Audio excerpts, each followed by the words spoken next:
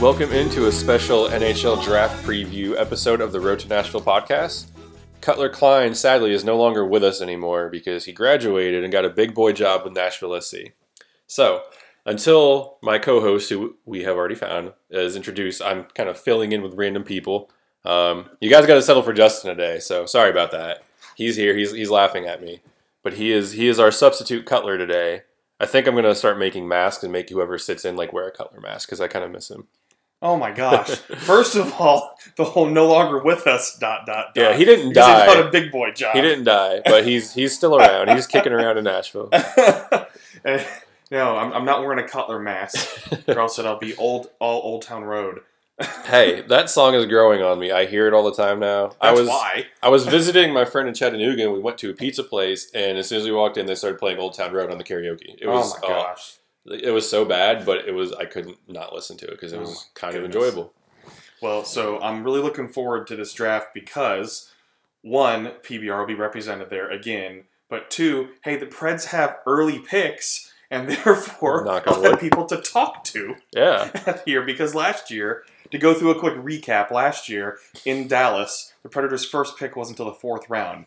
So I'm sitting there in the rafters for a long time waiting for the Preds to make a pick. They finally make their first pick in the fourth round, and he's not there. The Predators made four picks in the 2018 NHL draft. None of those four picks were present. So they're in Dallas. Got to talk to the scouts, but none of the draft picks. I would have had them reimburse me for that trip. I was here. I was ready to talk to people. It's a long way to drive to not have interviews. But this year, the Predators have a lot of picks, and they absolutely need them. I mean, they have their first-round pick. They don't have their second because that was the Boyle trade, right? And then they have a third, 2 fourths, 5, 6, 7. So they have a plethora of picks to help restock that cupboard, if you will, as David Boyle likes to say. Which they need to because if you've looked at the prospect pool lately, it is bone dry. Their top two prospects, Eeli Tolvanen and Dante Fabro. Fabro should be up in Nashville next year. That's kind of the plan. Tolvanen is going to, every indication is he's going to get every chance to make the team out of training camp. And if he doesn't, he'll go back down to Milwaukee. But it's kind of expected sometime next year, maybe in the middle of the season, he'll come up and they'll try to keep him up here. So you're looking at potentially your top two best prospects are going to be with the team, which is great. That's what you want. But you have no one else. Like literally, Frederick Allard is probably your next best prospect, and he's a couple years away from being NHL ready. Yeah, and then, I mean, you have other prospects in the system, but you can tell in terms of high-end prospects. And when we say high-end, we're guys that can play middle six, guys that can play in the second pairing, because it's really tough to find top three with where the Predators draft. But good middle six guys that can actually come and contribute, because when you're looking at bottom six, you can get those in free agency if you really do need them. You want middle six prospects, guys that could play second or third line, actually produce a little bit scoring-wise, and then guys that could play defense and not just be that extra defender. And they really don't have that right now, and they know they don't have that because they've been all in for the past few seasons, and so they need to fill those in. And so that's why, in terms of helping people understand the draft and how this works and everything too, especially where the Predators are drafting, keep in mind, folks, that it is not one of those things where you're going to see these players immediately. This is a time to where they're going to restock the cupboard. Most of these guys are probably obviously going to be going back to their junior teams, going to play college, still being overseas. The Predators love to draft overseas players, as most teams have discovered talent overseas now too, and especially in smaller European countries, we're seeing that a lot more now. But it's 2-3 years before they even are probably playing minors, and then maybe that first round pick, if they really end up very, very good, they could be in 2 years making it to the team, depending on who they get. So it's just something to keep in mind to set expectations that way. But as I've always said, what's fun about the draft, especially with this many picks coming in, pick a guy and start following his career. It is a lot more fun that way, because in 2, 3, 4 years, whenever they make the show and you've been following them now for 4 or 5 years, it's really cool to finally see them make their debut. So I highly suggest people do that. It's a lot of fun to follow a player through his career like that. Unless you're Glenn and you pick Pontus Aberg and then he ends up getting traded and he's no longer with the team, then that kind of sucks. And but then he scores against the Preds. Yeah. I actually did that.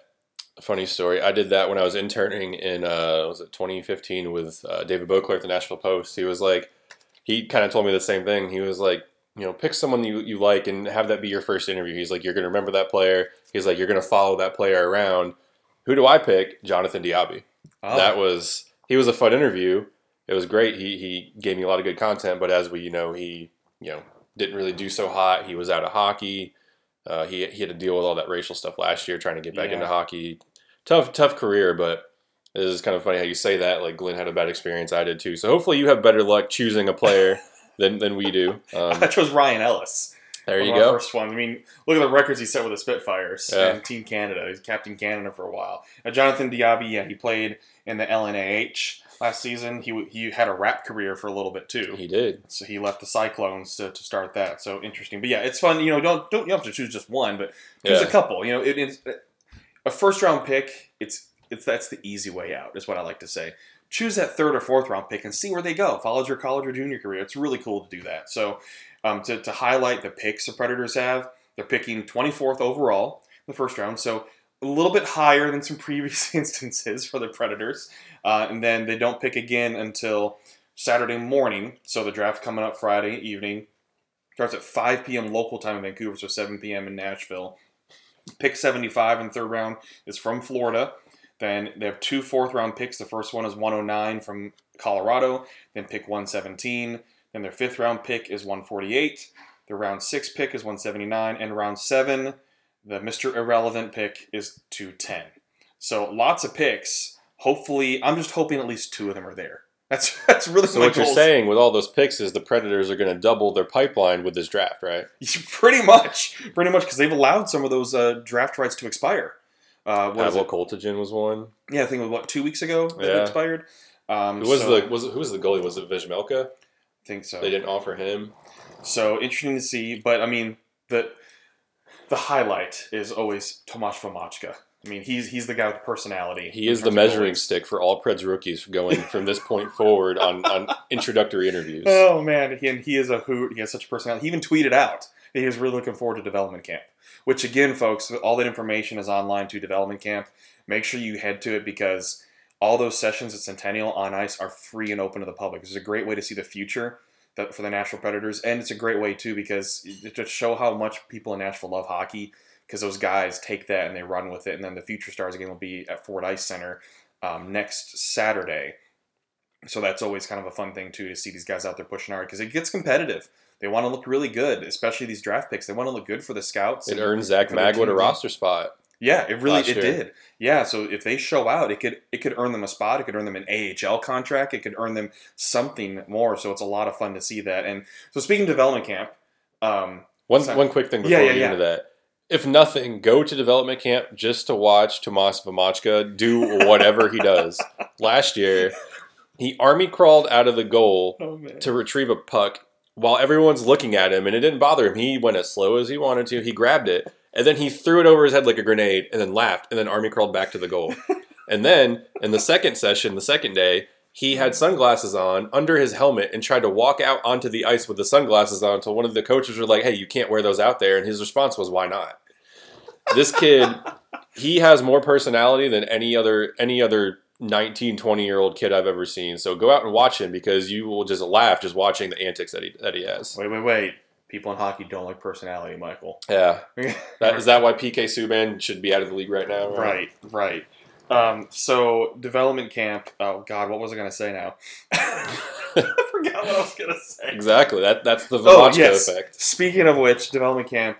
I was at Elite Edge, the hockey showcase, last week. I know you were there getting pictures and everything as well, which is really cool to see all this top talent in terms of kids talent from the Southeast and all of North America come to Nashville to perform and take classes and learn from all these scouts. From coaches not in the minors, but in juniors and colleges. There's kids from Florida coming to Nashville to get one-on-one coaching or to get coaching from these guys because the showcase is here. It's huge. And who do I see there is Zach Stepan.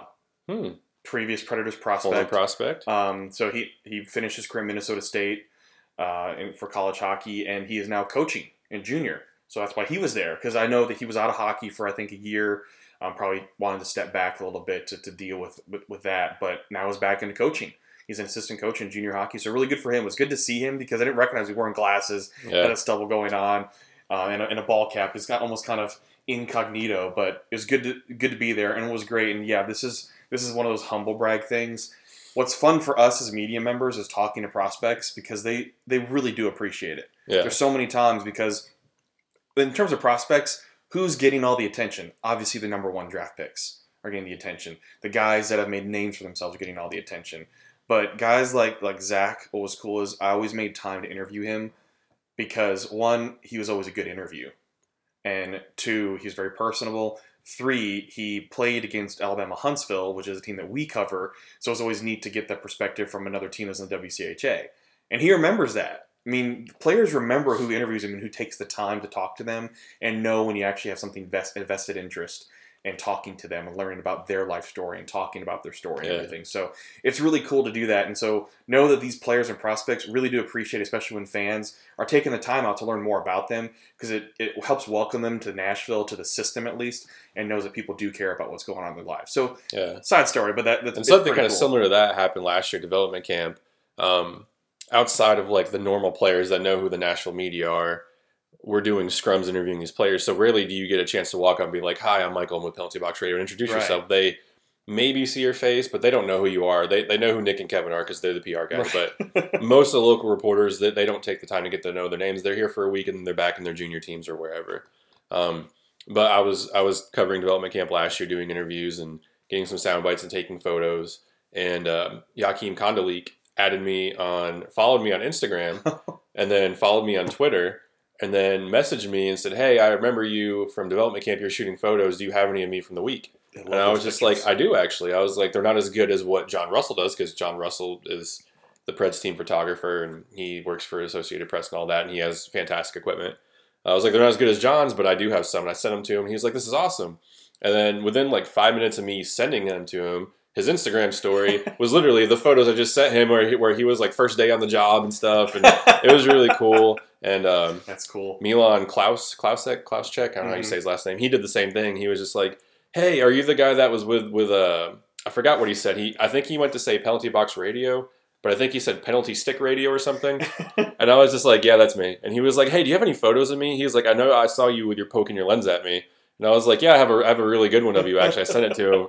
He was like, "It's great." And then he tweeted it out, which is really cool. So it's nice to have this interaction, because sometimes I forget that these are 18-year-old kids. Oh, yeah. So, and it's almost like when I'm doing my the high school stuff, like these kids want pictures and stuff to share with their friends. It's even a bigger stage for them because they're with a professional hockey team, not just, high school, college stuff. Yeah, they just want to make the show. Yeah. Whatever it is to show that they're making the show. So it's neat to interact with them, and these guys, especially if they go out in the community, and it's really neat to see them just get introduced, especially it's their first timers, so the guys that get picked and they come to Nashville right after the draft, it's like, "Okay, here you go. Blah. Yeah. You're part of the community now. Go do service." So it's always neat to see them do that and get them right introduced to it. And so I'm looking forward to being in Vancouver for the draft. It'll be interesting just because start time, they have to cater to the East Coast. So it starts at 5 p.m. in Vancouver, so it's 8 p.m. local in the Eastern time zone. So in Vancouver, I know that Adam Bingham with The Athletic will be there too, so make sure you're following him for updates too, as well as the Predators will be there as well. I know Brooks Bratton is going to be there too, and they're going to be doing some great stories, I know, on the Predators that actually are from BC, which is really cool, because there's a lot of Nashville Predators that are from BC. So there's some great opportunities there. So how about I want to ask you now. I want to interview you. This is your podcast. Okay. Just about as we've switched into this year's draft gear and everything, is that we're always looking at all these mock drafts. And so many of them. And people, That's how I spent my last week, is analyzing mock drafts. Yeah. And obviously everyone has their own opinion on who the Predators should take. So again, the Predators picked 24th overall in the first round. Not saying who you think the Predators should draft, but who would you like to see the Predators draft? Who kind of stands out to you, Michael? I would like to see the Predators draft an impact forward, and I will explain who I think that would be in a second. but I will have a story on this coming out. Depending on when you listen to this, it might already be out. What I did was I analyzed some mock drafts. I tried to pick people with credibility, people that if you go to their website and see their mock draft and you read over it, you're like, I can see that happening. Not some run-of-the-mill, blog that does random stuff and tries to act like they're superior about prospects or anything like that. Mile High Hockey, for instance, they had one that I read it and I'm just like, man, that was just completely wrong. That's some of the worst stuff I've ever read, and it's amazing the amount of hot takes you'll see in mock drafts. But so the ones I analyzed were NBC Sports, TSN, Bleacher Report, 3 guys from NHL.com, McKean's Hockey, Yahoo Sports, The Score, and Corey Pronman from The Athletic. I feel like those are that's a good mix of about 10 or so that if I picked anyone from there and be like, this is who I think they're going to pick, no one would really argue to be like, that's a respectable pick. What struck me is 3 out of those mock drafts I looked at had the Predators taking defensemen. And then 5 out of them, 6 out of those had them taking a forward. Mm-hmm. And of those 6, 3 of them had them taking a versatile forward that can play either center or wing, which it just struck me as interesting because I feel like the Predators need center depth. I feel like that is their number one priority. They have some prospects that could play on the wing now. None that I feel are going to make the Predators team in the next couple of years. But I mean, you got Richard, you have Rem Pitlick who kind of slots around. Obviously, Eeli Tolvanen, Yakov Trenin, Kirkland, Joakim Kondalik, Taylor Gaudette. I mean, Patrick Harper, Zach Magwood. So that they have a decent prospect pool in the forward area, but none that really strike me as that's someone that I would like to see make the team. So looking through all these draft guides, I was just like, I was looking at all the people that were taken in the mock draft. Ironically, out of all the ones that I looked at, the only person that picked, and I'm not saying I know more about this than they do or they know more about it than I do. The only person that I kind of agreed with was Guillaume Lepage of NHL.com. He picked Philip Tomasino, who is a center, who's projected to be a mid to late first-round pick. Everyone else picked players that I've never heard of, and I was reading their scouting reports, and I'm like, that doesn't really feel like that fits in with the team. So I started looking at some of the draft guides, and one of the ones that the name that just kept sticking in my head was Samuel Poulin.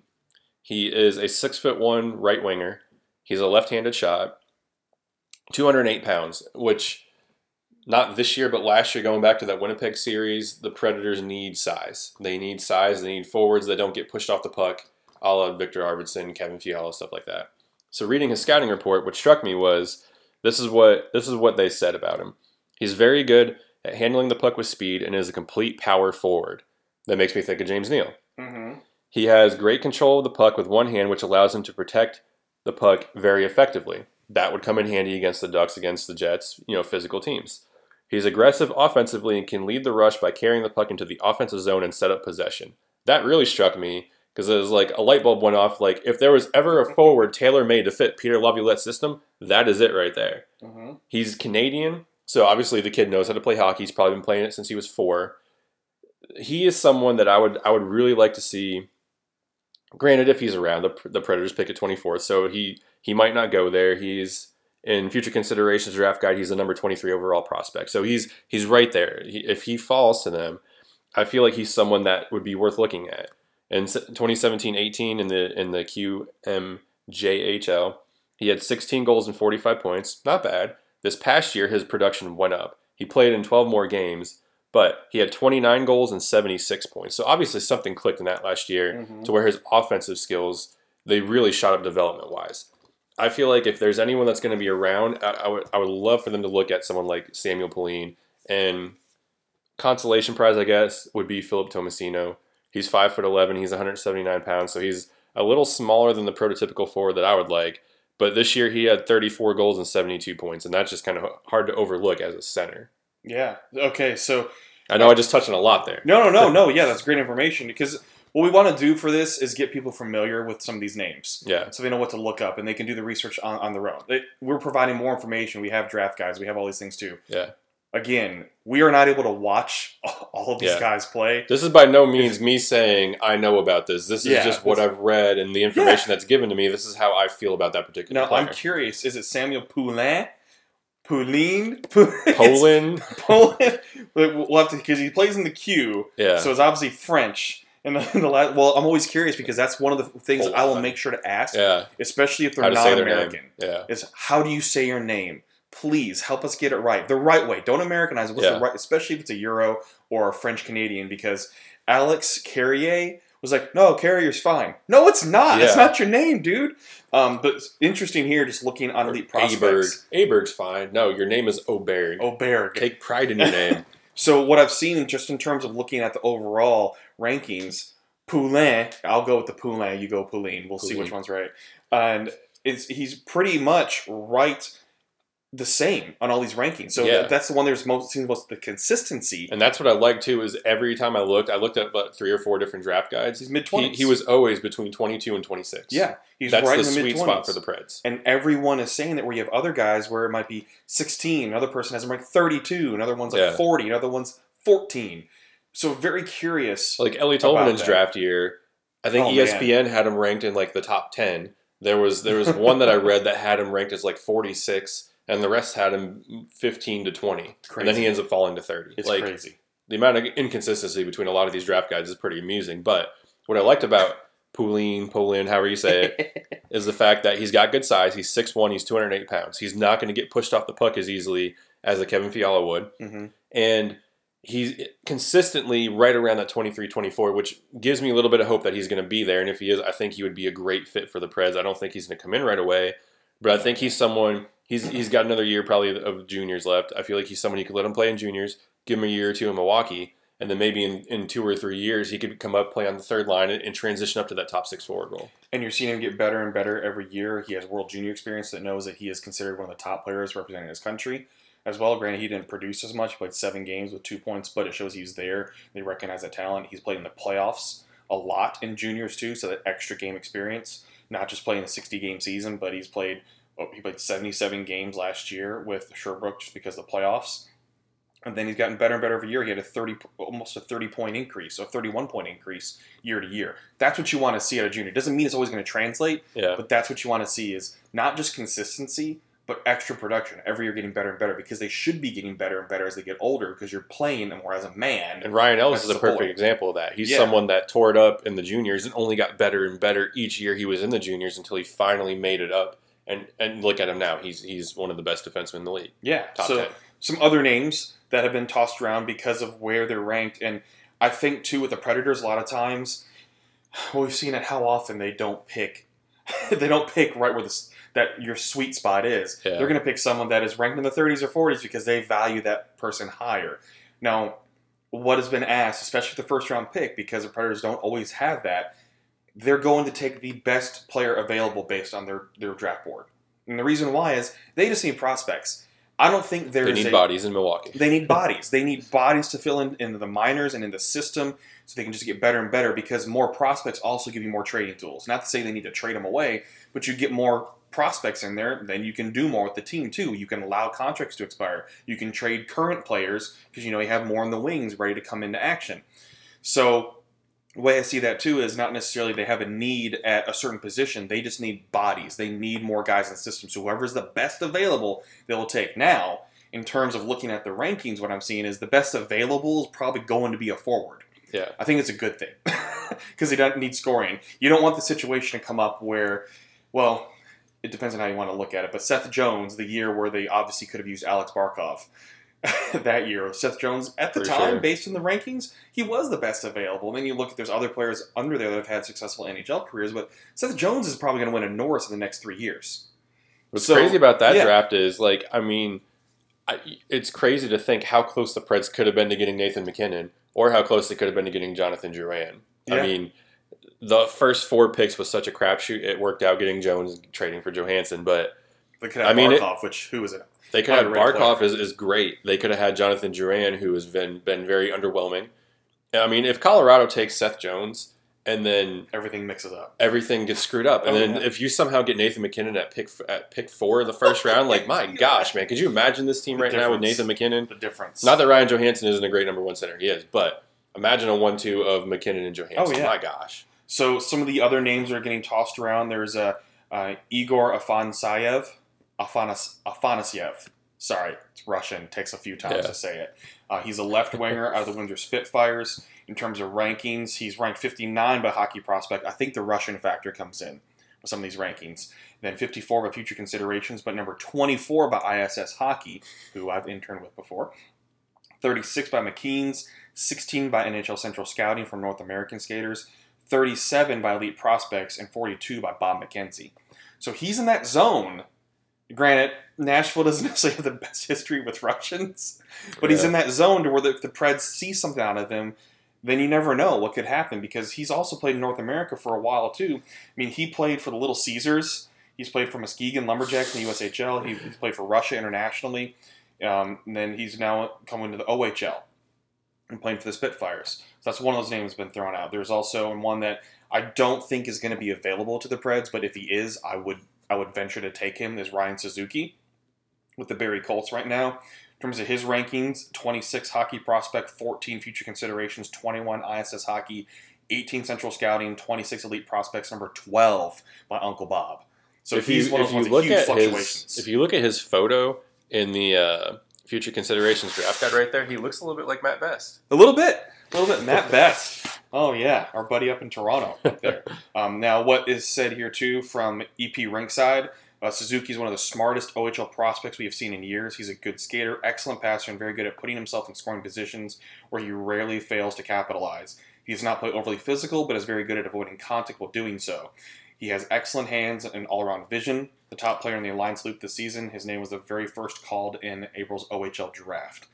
So I don't think he's going to be available. If we're going head in the clouds pick, I don't want to be that guy. But Cole Caulfield, man. Oh, dear God, if he falls. Now remember... It'd be a bad interview or something for him to fall. Remember when you were covering the draft, you and Gover, and you were sitting there, and I was Twitter messaging you, and I said Ellie Tolvanen when he came up because he was somehow still there at pick 30, and you were saying Cole in. And I was jumping up and down in my room screaming Ellie Tolvanen, and they got him. Maybe this lightning will strike again with Cole Caulfield. This kid is dynamic. The only thing I don't like about him is he's 5'7", and they already have a Victor Arvidsson, they already have a Rocco Grimaldi, but he's so offensively talented. Like, if you could get him, oh my gosh, look out. I mean, he had 72 goals and 100 points this year for the American development team, and he's just oozing potential. He started the year, I think TSN had him ranked in the mid-30s, late 30s, and then he just shot up to top 10. I think ISS has him, 12th?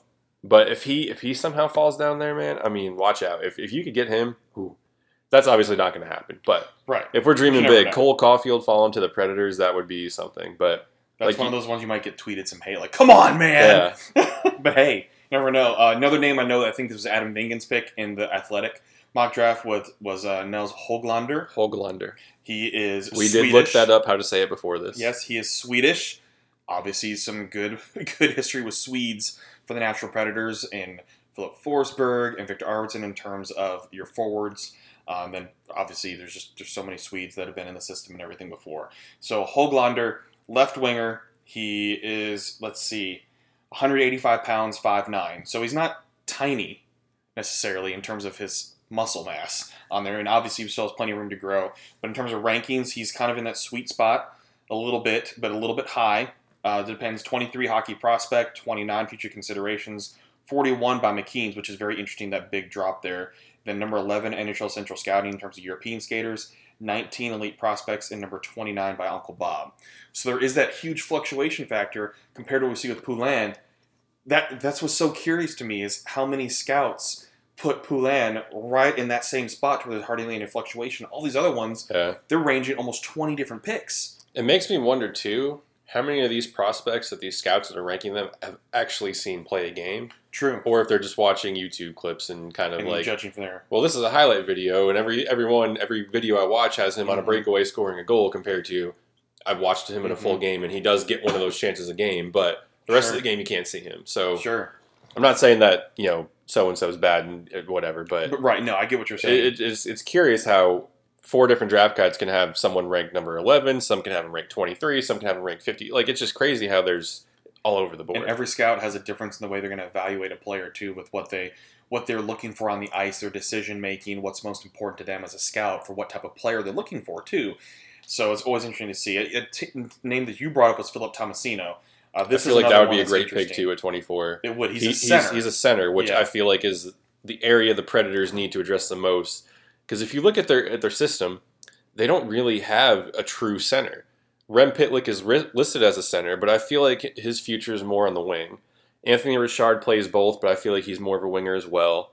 You look at Jakob Trenin, who was drafted as a center, and naturally he is a center, but down in Milwaukee, he shifted out to the left wing as well.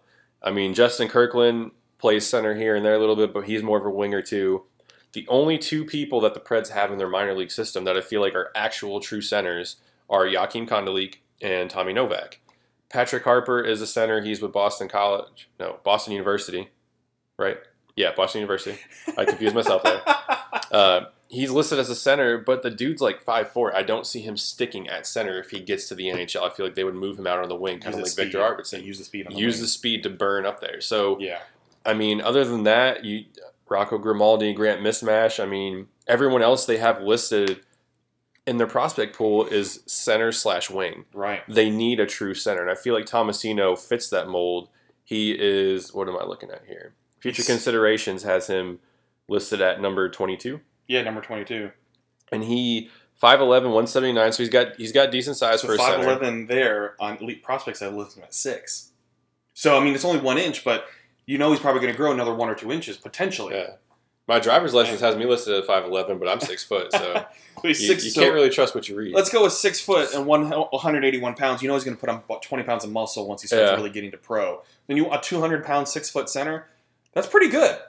I mean, you add on a couple inches with the skates. I mean, he'll be above average size there. He'll be fine. Yeah, and so 20 by McKean's, and then 18 ISS, 14 by Central Scouting for North American. And everything I've read about him in all these scouting reports, I mean, it's sometimes it's comical reading different scouting reports. And it's like, this guy has a high motor, he's great in the open ice, and then the exact same player and some other ones will be like, he's kind of slow and he's sluggish to get off the break and stuff. But everyone I read about Tomasino says that he has a crisp pass and he's really good at finding the open player. Dynamic offensive talent. Ryan Johansson. If there's ever something that has proven to work, Ryan Johansson finding Forsberg and Arvidsson.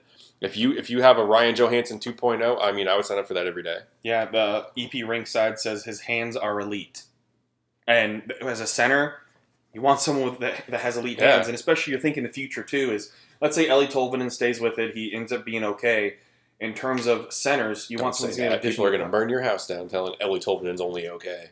I'm just saying if. There's always that if factor. You never know. Things can happen. But yeah, you want someone that can dish the puck very well. And obviously here's hoping that Kyle Turris can get things going, again, based on what he had a really good World Championships.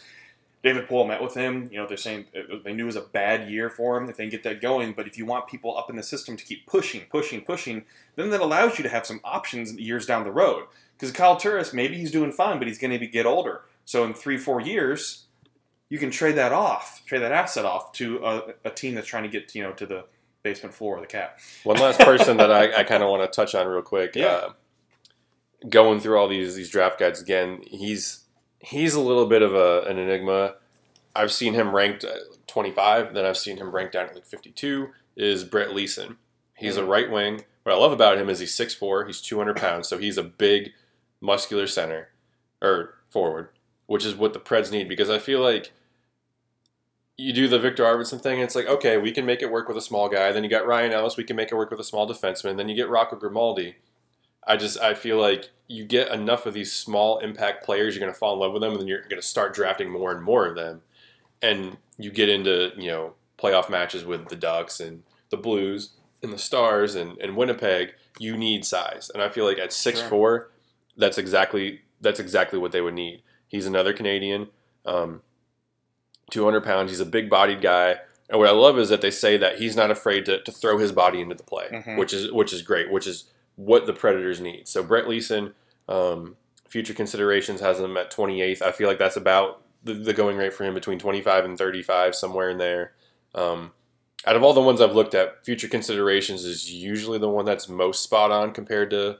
They're not saying they're right all the time, but usually they're right more often than any of the other ones. That's kind of the one I go by the most. But they say not only has he showcased that he is an offensive weapon, but he plays a strong physical style and will go to the greasy areas of the ice without hesitation. Mm-hmm. Hello. Have you seen the Preds power play lately? That sounds like it could be something that could provide a jolt, once he gets up there. I mean, that sounds like what Brian Boyle does. Go to the front of the net, you get into the crease, and then you chip in a goal. So how about this in terms of one that they may look that may be ranked a little bit lower, but could be higher on their end because he's a big dude, John Beecher. Yeah, he's someone else. John Beecher. 6'3", listed 6'3", 209 pounds, and a center.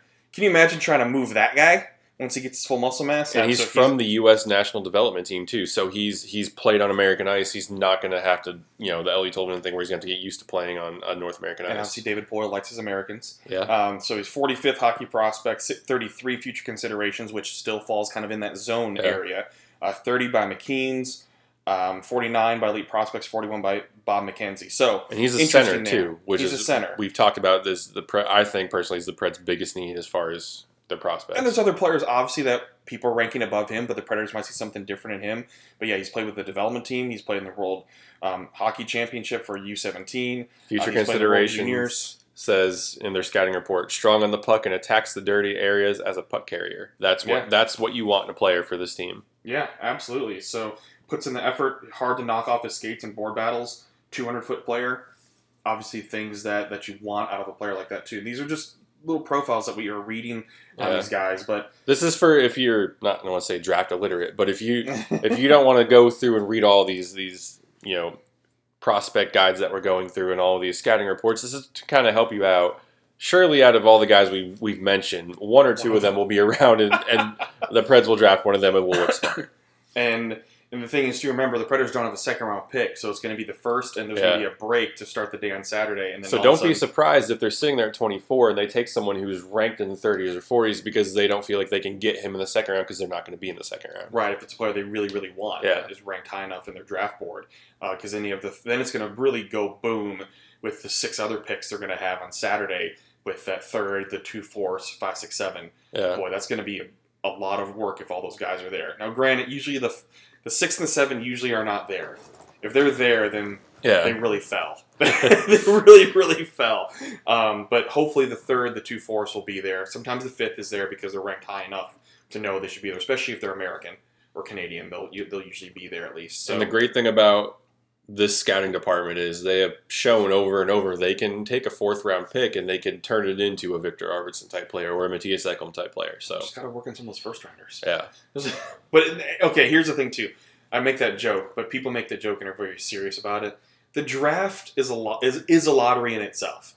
You never know with players how they're going to turn out. You never know. You could have guys that they're going to be a superstar and they get injured and their career's done. Yeah, folks, it's one of those things you just never know. Everything's a risk. You're taking that risk based on the information you know that's been provided to you. Are there some things that you say is a guarantee? Yes. Connor McDavid, generational talent. But what happens if after he gets drafted, he would have broken his leg and it's something that he could never play hockey again? Just one of those injuries. That can happen. And you can sit there and scout a player as much as you want, and you can get their 40 times, and you can get their body fat index, and you can all these stats and everything. But there's one thing that even scouts can't measure, and that's how much a guy really, really wants it. Put the work in. Who's going to put the work in for it? I mean, look at I hate bringing this up because I hate hearing Pekka Rinne was drafted in a round that no longer exists anymore. We all know that. But you look at Pekka Rinne as an 8th-round draft pick. Do you honestly think when he was picked, he was like, you know what, I'm gonna retire as the best goaltender in this team's history? Do you think he thought that? No.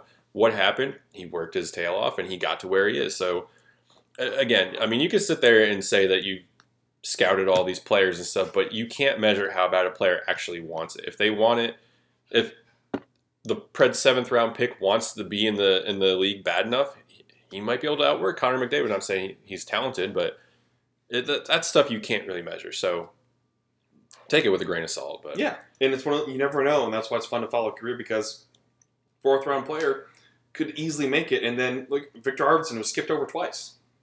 So it shows too that not every scout knows everything too.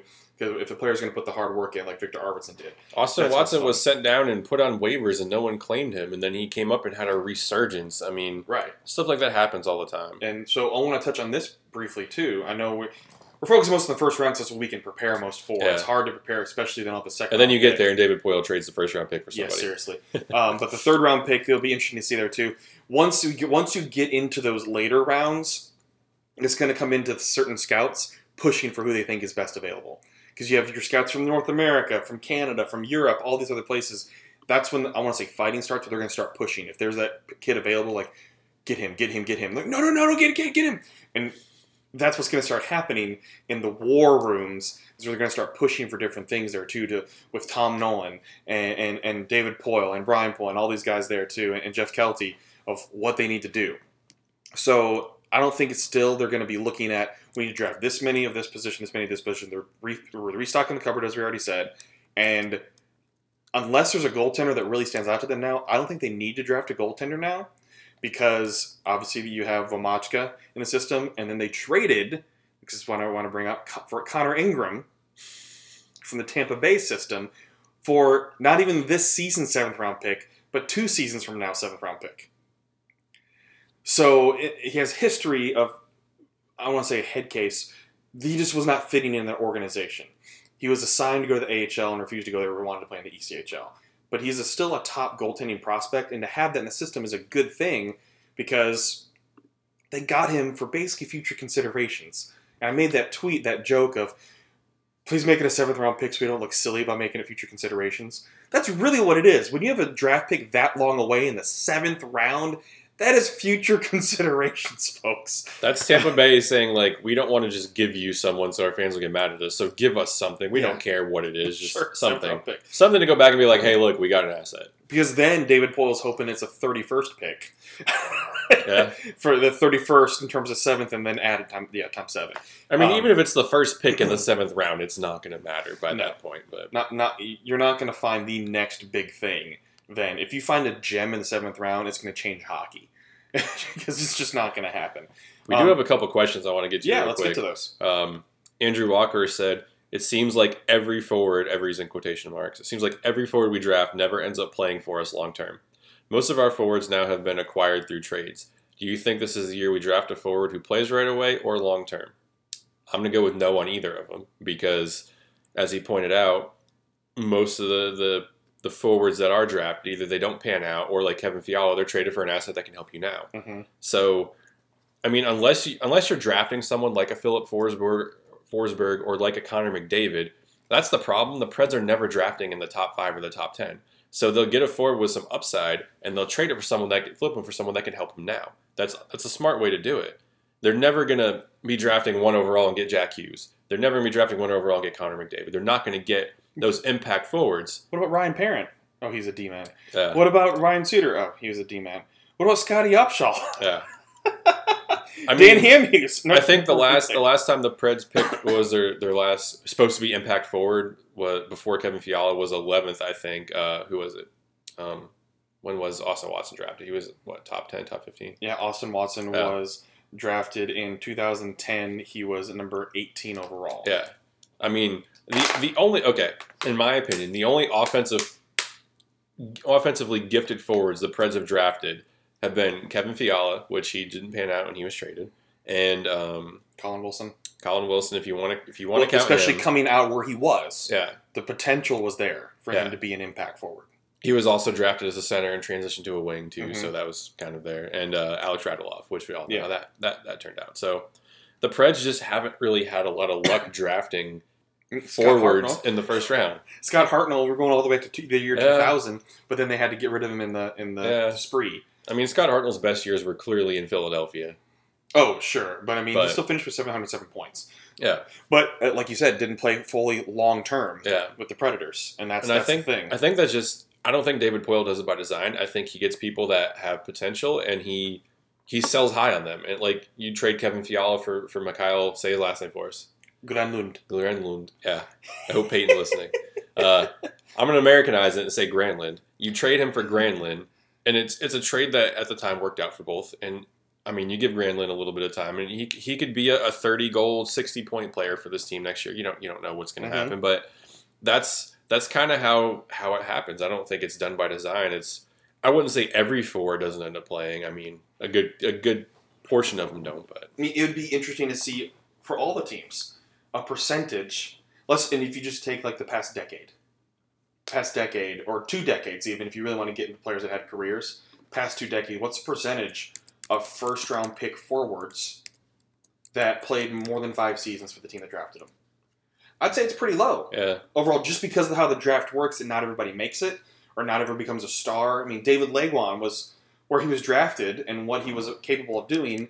He did not live up to those expectations of what was wanted, but he did what was needed, which was provide stability at that position when it was needed at the time. He wasn't the superstar that you wanted him to be. I mean, can you imagine if they would have had who they wanted in that draft? I mean, the number 2 overall pick, David Legwand had a great career. I mean, 1,136 points, 228 goals. I mean, or games, not points. 618 points. I mean, I feel like that's a solid career, but as the number 2 overall pick, he probably should have been a little bit better than he was. Exactly. So I think it's one of those things, it just depends on who's there and everything like that too. But the Predators, it's tough to say that in terms of first-round picks because lately they haven't had many. And sometimes they pick a defenseman, sometimes they pick a forward, so it's tough to gauge that. And so you hope that it works out, that the forward they pick works out. And they're going to need that too as they're continuing to transition more and more with contracts and everything. They're going to need draft picks to be playing for the team. They can't keep trading everything away. They have to, because what's going to happen with Craig Smith? He's going to be up soon. So you're going to have to make some decisions on what to do with the future of this team, and who knows what's going to happen with Kyle Turris, da-da-da-da-da.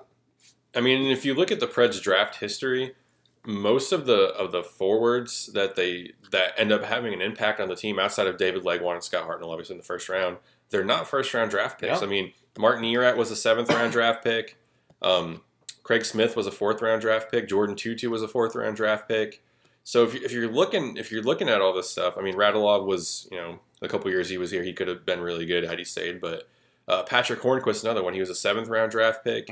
So a lot of these guys, I feel like that's just kind of how the Preds approach it. They don't look like, we have to get a forward in the first round because we're good at finding them in the 2nd, the 3rd, the 4th round. Craig Smith was a 4th-rounder. Yeah. And he only needed 2 years, and he came straight to the Preds. I mean, Sissons and Aberg, they were both 2nd-rounders.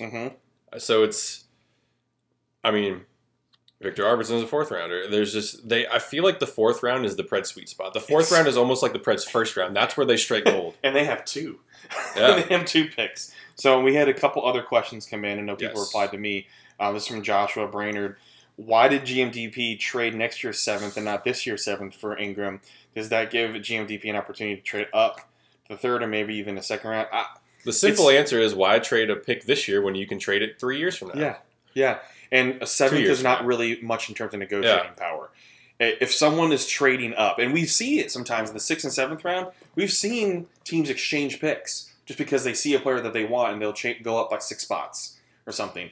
So maybe it just gives it a little extra, but really it's not a big deal. This is a little figuratively, so I don't use the term literally, figuratively future considerations. It really is, because that is a future consideration being that far away that pick is. And that's a pick the Lightning could package in it with a 3rd or 4th rounder and move up to the 2nd round or something. I mean, it's something like that. It's not really that equivalent. But. Yeah, and you kind of already answered this, but Sean Merrill asked, with the pool being a bit light, what area do you think the Preds focus on mainly? Bodies. They need bodies. they need players. That is the answer, bodies. But I think forward is probably where they're going to go. If you narrow it down before, even smaller to that, I would go center. But, I mean, honestly, if they take an impact left or right winger, I mean, it's splitting hairs at that point. I mean, I think they spread it out. Yeah. They're going to spread it out just to keep the system full. I feel like they go forward first round in their next 2 or 3 picks. They do what the Preds do, and they go find them some defensemen to groom, and they're going to end up with a Shea Weber or Roman Josi in round 3 that no one saw, and that's just what the Preds do. So, and so I think they'll take maybe 2 defensemen. The rest will be forwards. Don't be surprised if in the 5th round they take a goalie too. They could, yeah, they absolutely could. Especially with Vejmelka leaving. And I would be a little surprised just because you have Ingram coming in and Vamachka, and Westerholm is still in the system. McCollum. So I'm not saying I'll be surprised. I'll just be a little bit like, oh, okay. Bitch will be my reaction for that. I mean, they still have Konstantin Volkov, who had a really good year this year, too. So I mean, it's not like the Preds are hurting for goalies, but don't be surprised if they do, because that's kind of what they do. The Preds, they draft a goalie randomly. They'll get a defenseman you've never heard of. Like, I will say this. When they took Hardy Hamanaktil, I was like, who the hell is that guy? Is that a real person? And then you look at his elite prospect page, and he doesn't even have a photo. It's just a big silhouette. So often, like, I can make a graphic out of this. It's a silhouette. And then you Google him, and the only thing you find is the story that's on the Preds website about how they drafted him. So it's like, who is this guy?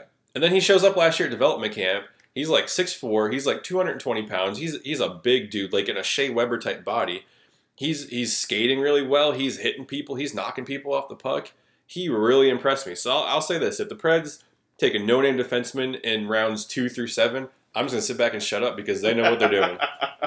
Oh man, but it should be fun. Side note about Hardy Hamanaktil. Yeah, I've told you this story many times. I don't know if I shared it with the public, but went up to him and just saying hi, and it's like, I don't know if you know this, but people in Nashville didn't think you were real, and he kind of laughed, and he was like, what? Like, you have no videos, you have no photos, there's very little about you on the internet, and pretty much if you Google yourself, the only thing that you see is just what the Preds wrote about you on the website. Can't find pictures of you, like nothing on Twitter. Like, you are the hardest person to find anything on.